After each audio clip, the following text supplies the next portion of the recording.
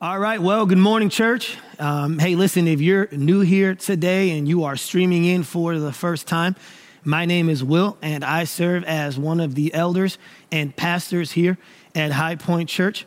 And this morning, we are in the fifth and final installment of our 5-part series entitled 8, The Greatest Chapter. And what we've been doing in this series is we have been working our way through section by section, verse by verse, through Romans chapter 8. And our passage this morning comes to us from Romans 8, verses 31 through 39. Now, before I jump in this morning, there are a few things that I want to update you on, inform you of as we jump into this passage. The first thing that I want you to see is that for those of you who've kind of been following along in this series, this is the 5th week of this series. And what I find so incredible is that 5 weeks ago, when we started this series, nobody, and I mean nobody, knew that we would be where we are today. But what's amazing about God and his plan and his sovereignty is that even though we didn't know, God knew that this would be the sermon and this would be the passage that we would be addressing on this Sunday at this time. And so praise be to God that he is so good to us that he knew what we would need to hear at this time and in this season. And that regardless of what we find ourselves in, regardless of what season we find ourselves in this season, what's beautiful is that the throne is still occupied and the tomb is still empty, right? Regardless of what's going on, the tomb is still empty and the throne is still occupied. Now, a couple things that I want you to be aware of before we jump into this passage is that Paul here, he gets to the end of Romans 8, 31 through 39, right? He's here at the end of the chapter.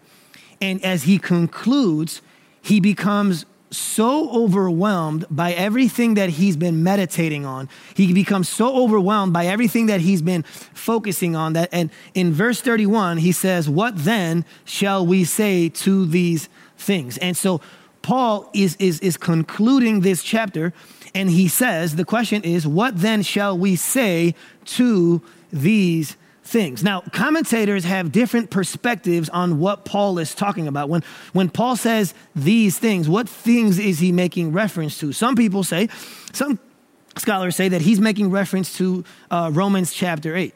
Others, commentators, say that he's actually making reference to Romans 5 through Romans 8. He's been making an argument from Romans 5 all the way through Romans 8, and he's making reference to those 3 chapters. And yet other commentators, and this is the group that I agree with, what they say is that what Paul is actually making reference to when he says these things, he is actually making reference to everything that he's written up to this point. If you look at how the book of Romans is broken up, the letter to the Romans is broken up into 3 sections. It's chapter 1 through 8, that's one section. Then it's chapter 9 through 11, that's another section. And then it's chapter 12 through 16. And so what we see is that Paul here, he is concluding this first section, Romans 1 through 8, and he is so overwhelmed with the goodness, with the mercy, with the love of God that he cannot help but worship God. He cannot help but praise God.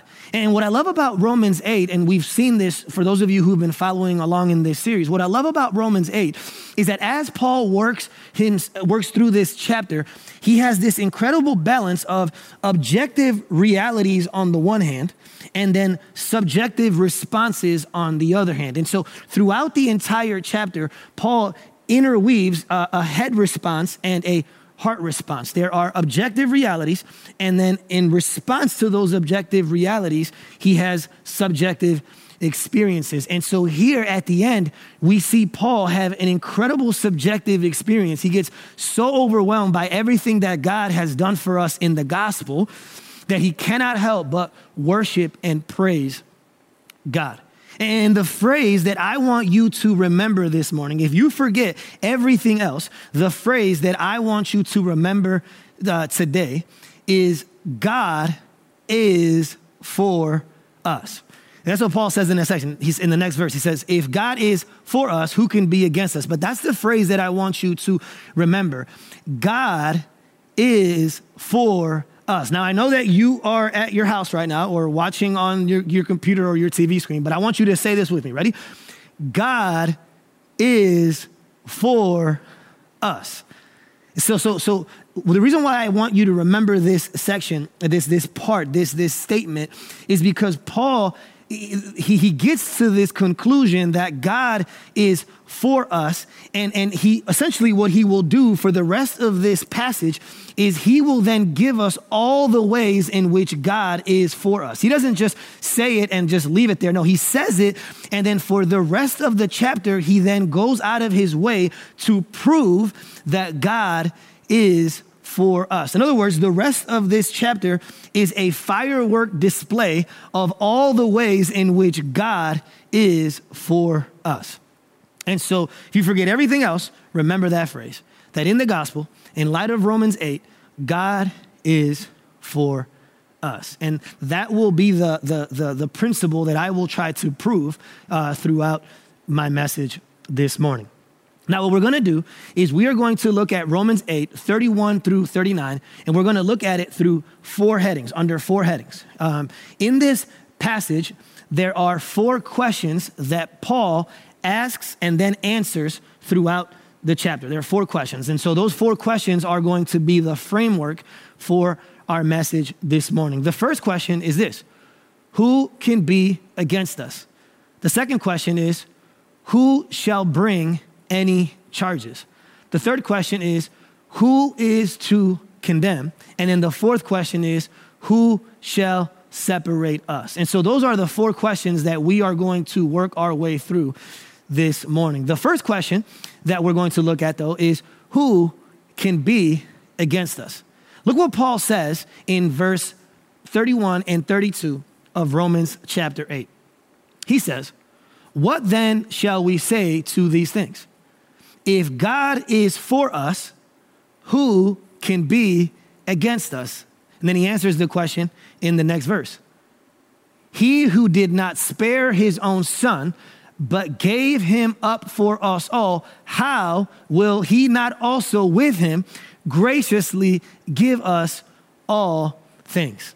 So essentially, the first question that we are asking and answering, and we don't even have to do it because Paul actually does it for us, is who can stand against us? And that word there in the Greek, against, it means to stand in opposition, or an adversary, an enemy who is standing on the opposite side of you in opposition to you. So the first question is who, and after we've meditated on the gospel of Jesus Christ, who can stand against us in light of the gospel? And the answer to the question essentially is no one.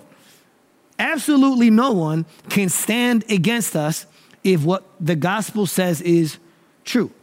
But the question is why? Why can no one stand against us? Well, Paul actually answers it in the first part of the verse. He says, if God is for us, who can be against us? So don't miss this. The reason why no one can be against us is because God is for us. And what I love about that phrase, God is for us, and the reason why that's the phrase that I want you to remember this morning, is because that phrase, you see it all over, right? You see it on social media. You see it, people text it to each other. You see it on coffee mugs. If God is for us, who can be against us? But here's the thing. That isn't just some inspirational tagline. This is informed theology. When the Apostle Paul says to us, God is for us, what he is saying to us is, he says, listen, after meditating on all these truths, after looking at all that Jesus has done for us from Romans 5 all the way through Romans 8,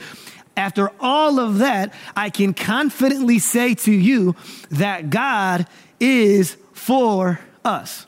Isn't that beautiful? That in a season like this, we can be convinced that God is for us. But the question is, how can we know that God is for us? Well, Paul answers the question in verse 32 because he says, God sent his son. He gave us his son. He who did not spare his own son, but gave him up for us all, how will he not also with him graciously give us all things? The word there, spare, in the Greek, it means to withhold punishment. It literally means to not destroy something. In other words, what Paul is saying here is that instead of punishing us, God punished Jesus. Instead of destroying us, God destroyed Jesus. And so the beautiful thing about the gospel, the reason why we can be convinced that God is for us is because he proved it at the cross.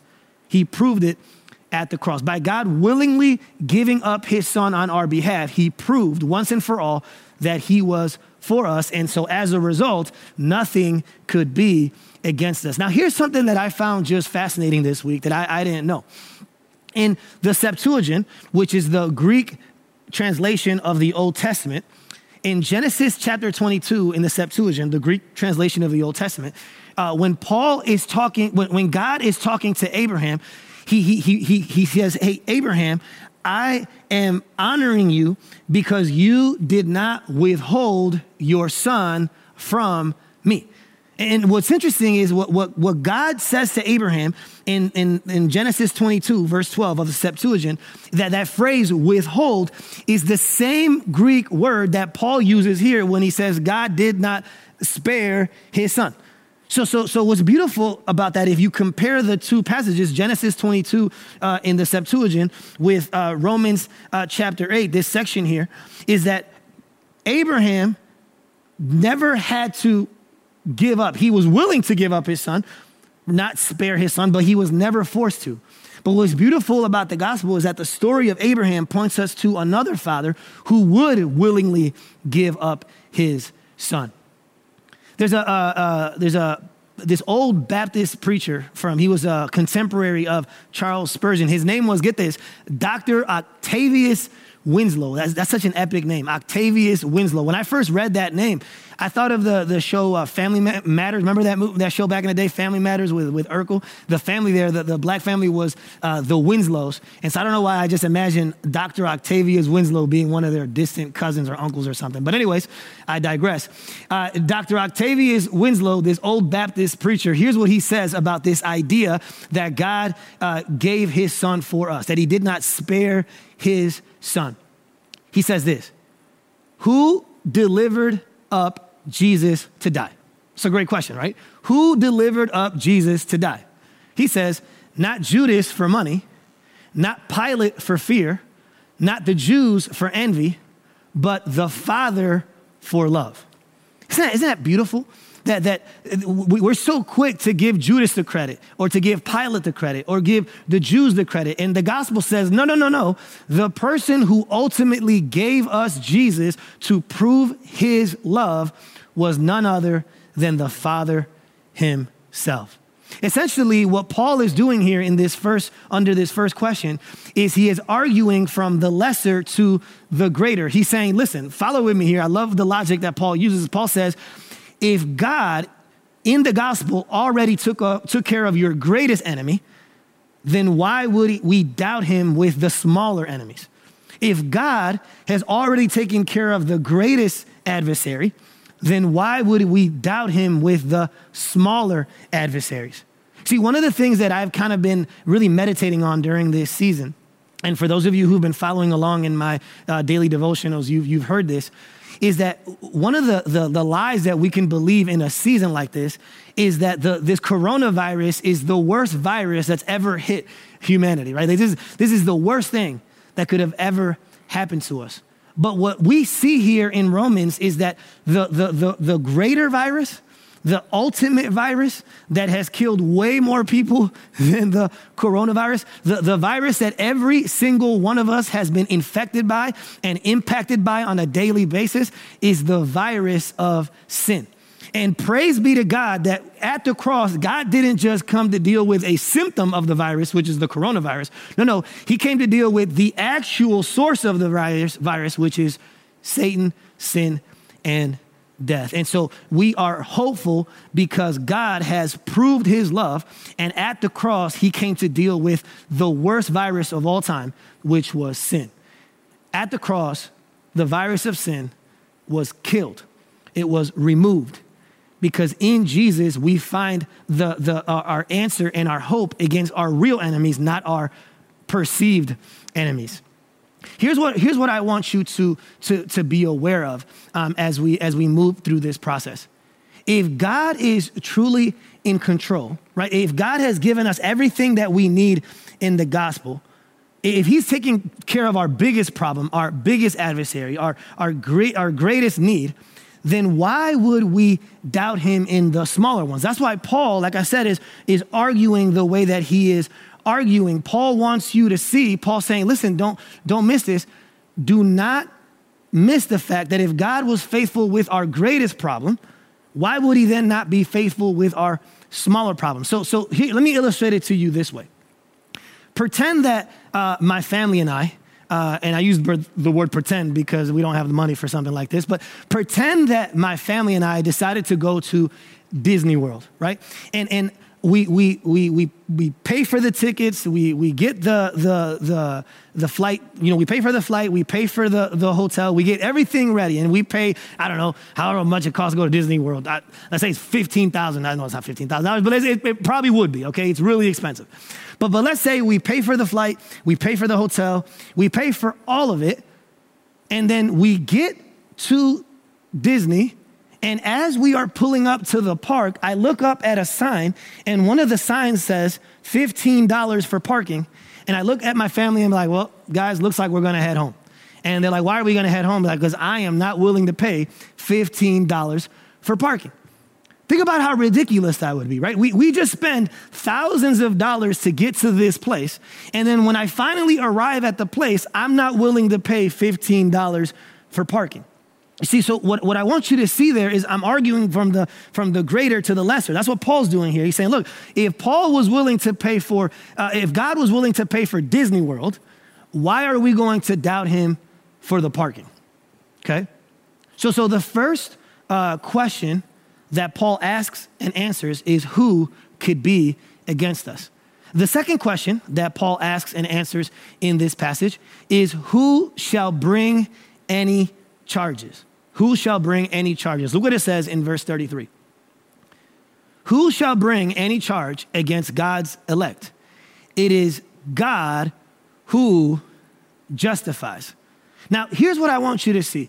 If for these next two questions, this one right now, who shall bring any charges, and then the next one, who is to condemn, both of these questions are built around courtroom language. There is courtroom legal language that the Apostle Paul is using here. In other words, for the original readers, as they read these two questions, the second one and the third one, charge and condemn, they would have automatically pictured a courtroom scene.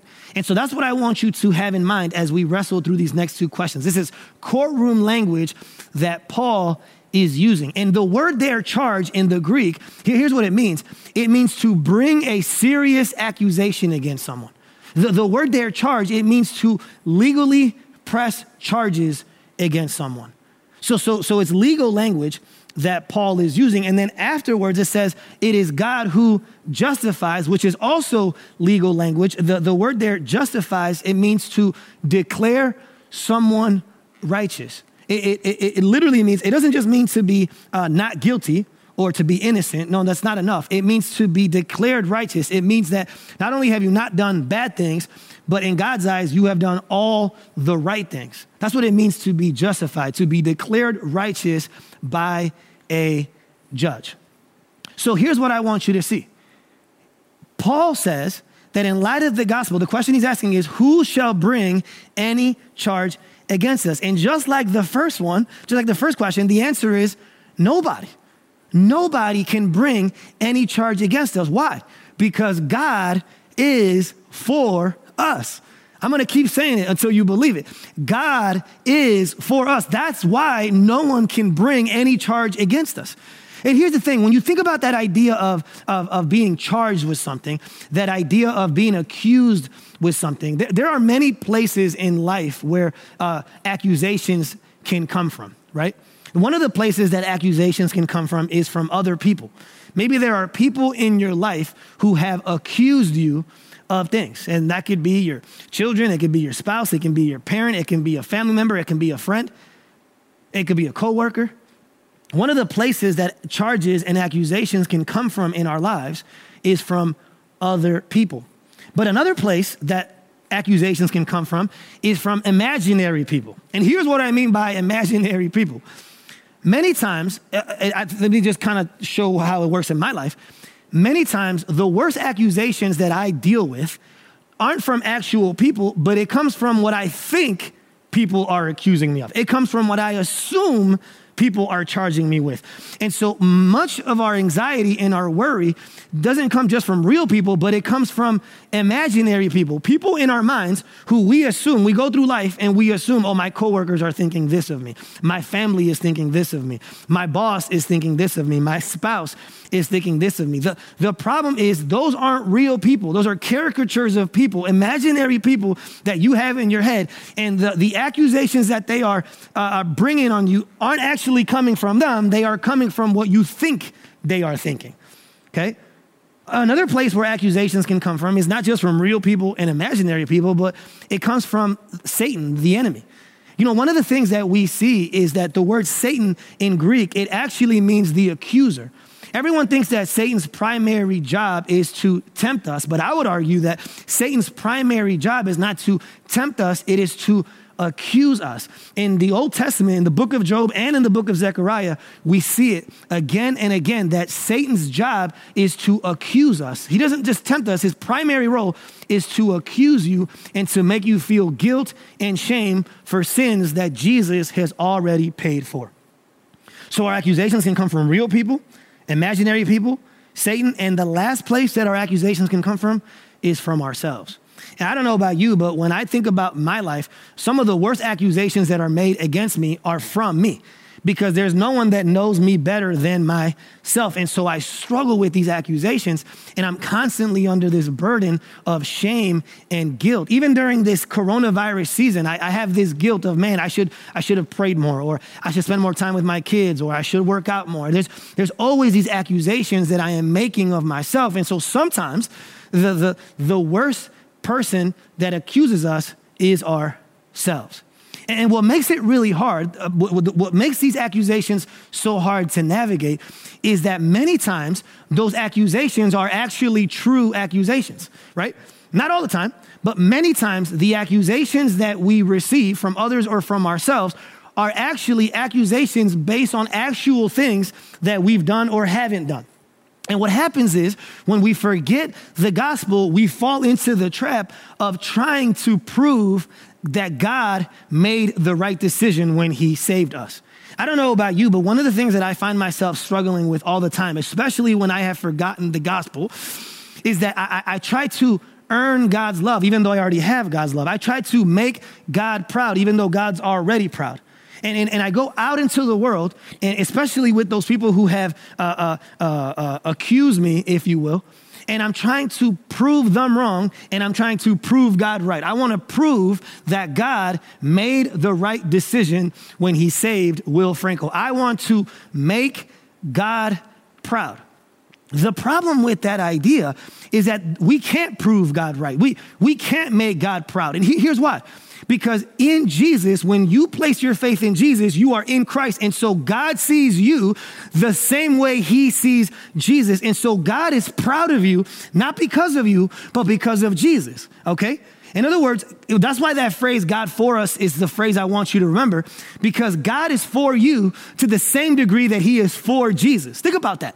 That God the Father is for you to the same degree that he is for Jesus. And so there's no such thing as making God proud. There's no such thing as proving God right, because when God sees us, he doesn't see us. He sees the perfect life of Jesus. And one of the lies that I believe, right, is when I'm going through the week and I pick up my Bible to pray, to read, or I pray a little bit, right? In my mind, every time I open up my Bible, I just picture heaven, and I just see God starting a slow clap, right? He's just like, man, look, oh, wow, slow clap. Hey, angels, come on, slow clap. Let's go. Look, Will Franco is reading his Bible today. Wow, right?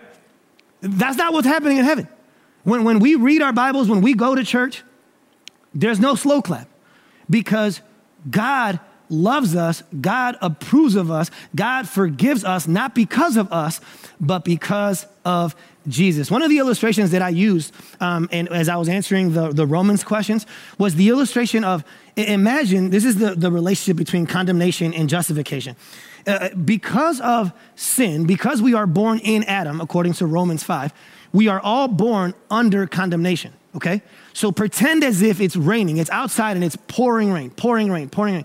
Every human being is born out in the rain. We are born under condemnation because we are in Adam. What's beautiful about the gospel is that when you place your faith in Jesus, you go from being out in the rain, and all of a sudden you go from being under Adam to being under Jesus, being in Christ. And being in Christ is like opening up an umbrella, and now you are under the umbrella, so it's still raining outside, right? And the rain represents the wrath of God, the wrath and punishment of God. It's still raining outside, but now instead of that wrath, instead of that punishment falling on you, it is falling on the umbrella, and the umbrella is Jesus. So Jesus is taking the condemnation on himself. So when you are in Christ, when you are under Jesus, when God looks down, he no longer sees you. He sees the perfect, righteous life of Jesus. And that's why God's proud of you. That's why God loves you. That's why God is for you, because when he sees you, he doesn't see you. He sees the perfect life of his son. And so when we seek to answer that question, who shall bring any charge against us? There's a part here that I don't want you to miss. He says, who shall bring any charge against God's elect? The word there, elect, in Greek, it's a crazy word. It means to be picked out from the crowd. It means to be specifically chosen. And one of the word studies says that the word there, elect, means to be someone's favorite, to be an individual's favorite. So think about this. The reason why no one can bring any charge against us is because if we are God's elect, if we have been preordained and chosen by God, then we are literally God's favorites. Not because of anything we've done, but because since Jesus is God's favorite and we are in him, we are now God's favorite people. Think about how that would change your life. When you process that, think about how that would change your life. I don't know about you, but I know that for me, that would change everything if I really believed that I was God's favorite. One of the examples of this in scripture is the Apostle John. John, who writes the Gospel of John, and then 1st, 2nd, and 3rd John, and then also Revelation. One of the things that John does is he describes himself as the disciple whom Jesus loved, the disciple whom Jesus loved. And I remember when I first came across that, I'm like, man, that seems like a really cocky thing to say. There's 11 other disciples. Who do you think you are? Now, obviously, he loves you more than Judas because Judas has his issues, but who are you to say that you are the disciple whom Jesus loved? Well, in light of this passage, what we see is that the Apostle John just understood the gospel. He understood that in the gospel, we are all the disciples whom Jesus loved. And because God justifies us, God has declared us righteous. What that means is not only are we just not guilty, not only are we just innocent, no, we are righteous. We are treated as if we have obeyed all of the laws and all of the standards of God. So the reason why no one can bring a charge against us is because of this.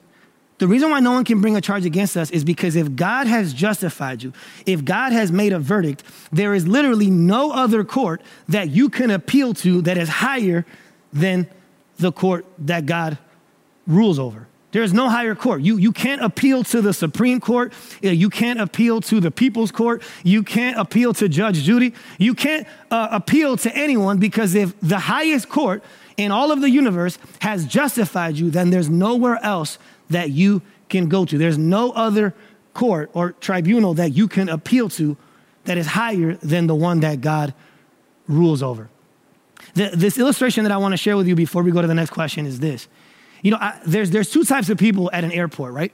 There are the people who have pre-purchased their tickets and they're sitting there at the terminal waiting for their plane to take off. And then there are some people who haven't purchased their ticket, and what they're doing is they're waiting on standby. Those two people are both hoping to get on the plane. The difference is one of them knows that their spot has already been reserved. The other group, they're sitting there and they're anxious and they're pacing and they're frantic and they're calling and they're at the desk hoping that maybe there will be a seat for them on the plane. Listen, every other religion is on standby. There's this fear that I got to do more. I got to keep climbing the ladder. If I keep doing more and more stuff, then maybe if I'm anxious enough, if I worry enough, if I try enough, maybe I will finally get a place on the plane. But what's beautiful about the gospel is that if God has justified us, our spot on the plane has already been determined. So the first question is, as we've been navigating this, is who can be against us? The answer to that is nobody. The second question is, who shall bring any charge against us? And again, the answer is no one. And the third question we're going to look at this morning is this: who is to condemn? Look what it says in verse 34. Who is to condemn? Christ Jesus is the one who died, more than that, who was raised, who is at the right hand of God, who indeed is interceding for us. Now, if you remember, I said that this question, just like the previous question, is just filled with legal language. Again, I want you to imagine a courtroom setting. The only difference between this question and the previous question is that this question has more severe language. Because to press charges, which is we said what the other one was, right? That's to make an accusation, to legally press charges against someone. The word condemn is even stronger. If you remember, we looked at this word in the first week of our series. The word there, condemned, in Greek is the phrase kata krino. It means to judge against. But the reason why the word there, condemned, is stronger than the word charged is because the word condemned has to do with a verdict. It is a guilty verdict. And not only does it include a verdict, it includes the punishment of death. So the word condemn, not only does it mean that you are guilty, but it also means that you will receive the death penalty. So Paul then asks, who is to condemn? And again, the answer is no one. Why?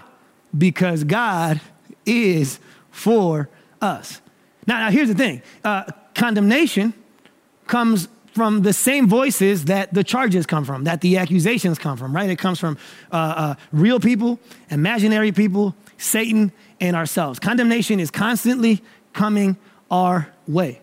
So Paul says, what happens when the condemnation comes? How do we respond when the condemnation comes? Well, in response to condemnation, what Paul does in verse 34 is he summarizes the gospel. He summarizes the finished work of Jesus. He says, Christ Jesus is the one who died, more than that, who was raised and who is at the right hand of God, who indeed is interceding for us. So Paul, in response to the condemnation that we experience, he says, Jesus has dealt with all of it. That's why in Romans 8:1, he can say that now there is no condemnation for those who are in Christ Jesus. But what I love about the summary that Paul gives us in verse 34 is that he is saying that Jesus is both our spiritual redeemer and he is our legal representation. That's crazy. He is both our redeemer and our representation. He is both our atonement and our advocate. Now, if you remember a couple of weeks ago, we unpacked this a little bit, and I read to you from 1 John 1:9. And here's what it says in 1 John 1:9, and it connects to this idea, the legal ramifications of the gospel. John writes, if we confess our sins, he, God, is faithful and just. Everybody say just at your house, ready? And just to forgive us our sins and to cleanse us from all unrighteousness. So John here, I unpacked this a couple weeks ago, but I just quickly want to talk about it here because it's really important. John here is saying that if we confess our sins, God is faithful and just. But the question is, why does John use the words faithful and just? Why does he use the word just? The word faithful makes sense, but I would think that he would say faithful and loving, faithful and merciful. But that's not what he says. He says that God is faithful and just to forgive us our sins. The reason why John uses the word just is because since Jesus has legally dealt with our sin, since Jesus paid for our sin, now we have been legally, since he took our condemnation, now we have legally received his justification. And so it means that God can no longer punish us again for the same sin that Jesus already paid for. So think about this. If Jesus did the work already and now he is standing at the right hand of the Father as our advocate interceding for us, then what that means is that legally, when we sin, Jesus isn't apologizing for our sin. Jesus isn't rationalizing our sin. Jesus isn't minimizing our sin.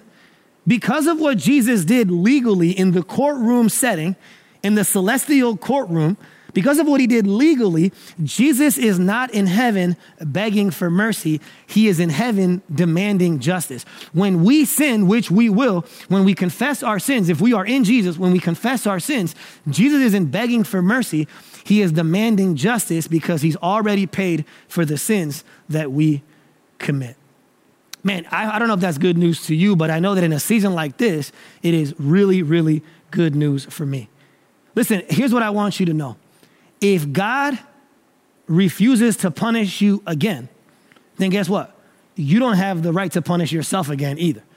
If he's not going to punish you, then you shouldn't punish yourself either.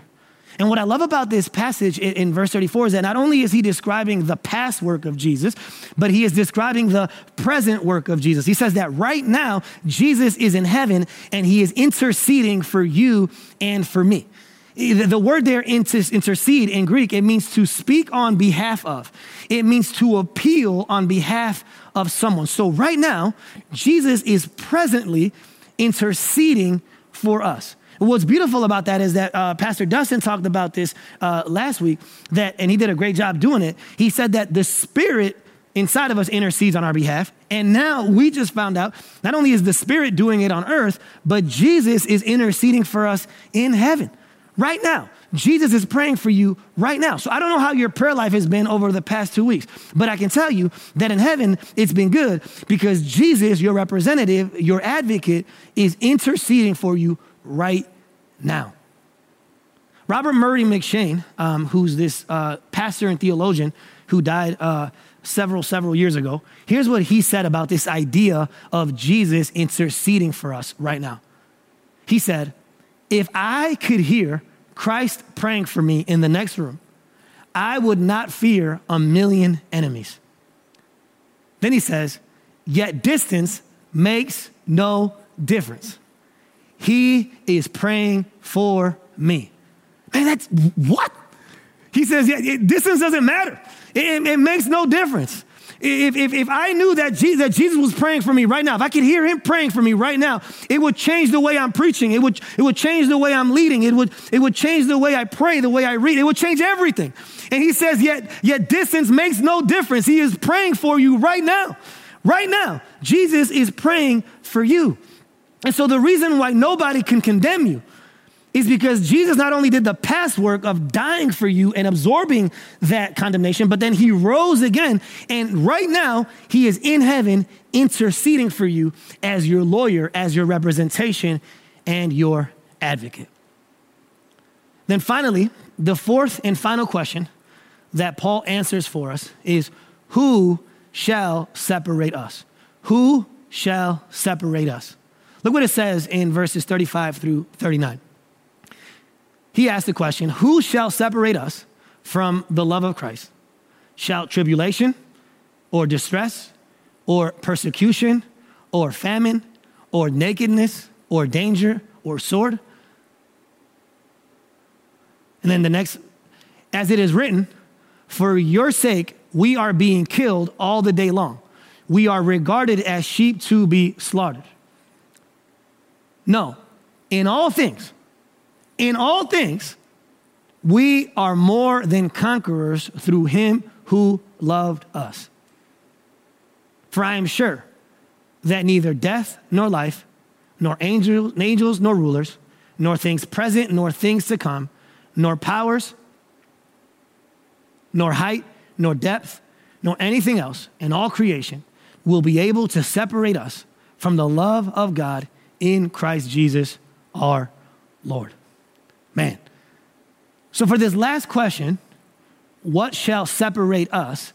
Paul takes more verses than he does for all the other ones combined. He goes out of his way to explain to us in order to answer his question, he takes more verses because he knows that out of all the questions that we have, out of all the things that we fear, the thing that we fear the most is that we can be separated from the love of Christ. He takes several verses to explain, and what he wants you to know is that no, you cannot be separated from the love of Christ in the gospel. You just can't.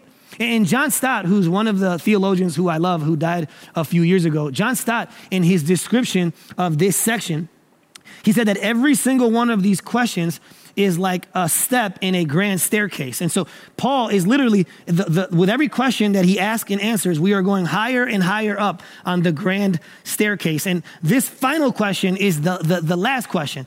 And once he answers this question, he has gotten to the top of the staircase and he sees the landscape of God's glory and God's mercy and God's grace. And he is so overwhelmed that he cannot help but break into worship. He can't help it. He is compelled to break into worship. And like I said earlier at the beginning, what I love about Paul is that he doesn't just focus on the subjective response, but he also focuses on the objective realities. He's thinking with his head, and he is feeling with his heart. He thinks and he feels. He thinks and he feels. There's objective realities, and then he has subjective responses as he meditates and focuses on the objective realities. So there's this balance here. And one of the things that we might be guilty of thinking is that he gets so emotional that he kind of stops thinking. He's not reasoning anymore. But what I love about what Paul says, Paul at one point here says, but I am sure. And the phrase there, I am sure, what it means there is he's like, I have thought about it. I have thought things through. And after thinking things through, I am convinced, I am persuaded that nothing can separate us from the love of God in Christ Jesus. Nothing. And the Greek word there is in the present tense and the perfect tense. So it means that not only has he been convinced, not only has he been persuaded, but he has remained in that place ever since he came to that conclusion. So after making that statement, what he does then in verse 35 is he gives us 7 potential separators. He gives us a list of 7 potential things that can separate us from the love of God. He says, shall tribulation, which means affliction and suffering, shall distress, the word there, distress, it means to be narrowed in, to be squished. It means to be compressed and boxed in. So many of you right now in this season at your house, you feel distress, right? Hashtag Rona. And so he is talking about the different things that we might be tempted to look at and say, if I'm going through this, then I must be separated from the love of God. But what Paul is saying is, Paul's saying, look, not only have I thought about these things, I have experienced these things. If you look at the list, these are all things that Paul eventually experienced himself. He went through tribulation. He went through persecution. He went through famine, nakedness, and danger. And so Paul is looking at us in this season of us sitting on our couch and watching Netflix and eating too much, and we're thinking this is the worst thing ever. He's looking at us and he's saying, listen, I've gone through all this, and yet still I am absolutely convinced that nothing, not even coronavirus, can separate us from the love of God in Christ Jesus. So what I love about what Paul is writing here is he is saying that in the gospel, we have victory, but we don't have immunity. In other words, we are going to go through suffering. We are going to experience difficult things. But in the gospel, we aren't promised immunity. We are promised victory. And that's why he says in the passage that we are more than conquerors. The word there, conquerors, in the Greek is the word Nike. It's where the brand Nike comes from. It means victor or conqueror, right? But he doesn't just say that we're conquerors, Nike. He says that we are more than conquerors. And what commentators say is that Paul literally creates a brand new Greek word that didn't exist before. He says in the Greek, that phrase more than is the prefix hyper. So he put hyper Nikeo. We are more than conquerors. We are overwhelming victors. We're not barely winning. We are blowing these things out. It is an overwhelming, ultimate victory that we have in the gospel. So in the gospel, we don't have this worldly triumphalism, right, that you see all throughout our world, like DJ Khaled, all I do is win, no matter what. No, you don't, bro. You don't know. Let's be honest, Khaled. You don't win no matter what. But in the gospel, though, this isn't some subjective triumphalism. No, he says in the gospel, we really are more than conquerors. We really are overwhelming victors. Isn't that crazy? And listen, the reason why we are overwhelming victors is not just because those things don't separate us from the love of God. But what's even more beautiful, and going back to Romans 8:28 from last week, which Pastor Dustin preached on, in Romans 8:28, Paul says, for God works all things for the good of those who love him. He works all things. So all there means good things and bad things. It means awesome things and not so awesome things. It means tribulation and distress and famine and persecution. It says that God works all things for the good of those who love him. In other words, what I love about that is that not only do those things not overcome us, not only do those things not separate us from the love of God, but one day God is going to take those difficult things, a season like the one we find ourselves in, God is going to one day take those things and work them out for the good of those who love him. And so the illustration that's helped me process this is this. You know, when someone is making a cake, let's say we're baking a cake, right? There are certain ingredients that are required for a cake to taste good, right? There's, I don't know what the ingredients are. There's flour, there's sugar, there's baking soda, there's frosting. There's a whole bunch of things that need to go into a cake in order to make it good. One of the things that we are tempted to do, though, let's pretend God is a baker and all of our lives is a cake that he's baking. Well, he's going to put different ingredients in the cake as time goes on. One of the worst things we can do, though, is taste each individual ingredient and judge God based on the ingredient that he is currently putting in the cake. So right now, it's not a great ingredient that he's putting in. We are all in a very difficult, confusing season. But this is only one of the ingredients that God is putting into the cake that he is baking for us at the end. So let's not judge him with the ingredient that he's currently putting in. Let's judge him once all the ingredients are put together and the cake has been baked. That's what Romans 8:28 says, that God is working all things for the good of those who love him. So let's look at God. Let's make a call on if he did a good job or not once we get to the end of the baking process. So here's what I want to encourage you with this morning. If you're sitting here this morning and you are anxious and you are worried, according to the Apostle Paul, the reason why you are anxious and worried is because you haven't thought things through. It's because you haven't persuaded yourself. It's because you haven't convinced yourself. You haven't done the work of thinking through the gospel. And it's because you haven't focused on these objective realities, you can't have a subjective response. Because I believe that the more we look at and meditate on the gospel, what will happen is all of a sudden we realize that in the gospel, not only are we acquitted, but we are adored. Not only are we atoned for, but we are adopted. Not only are we forgiven, but we are favored. And so what this passage teaches us is that nothing can be against us. Nothing can separate us from the love of God. Nothing. And so as I conclude this morning, as I conclude this message, as I conclude this series, I want to conclude by reading how Paul concludes in the chapter.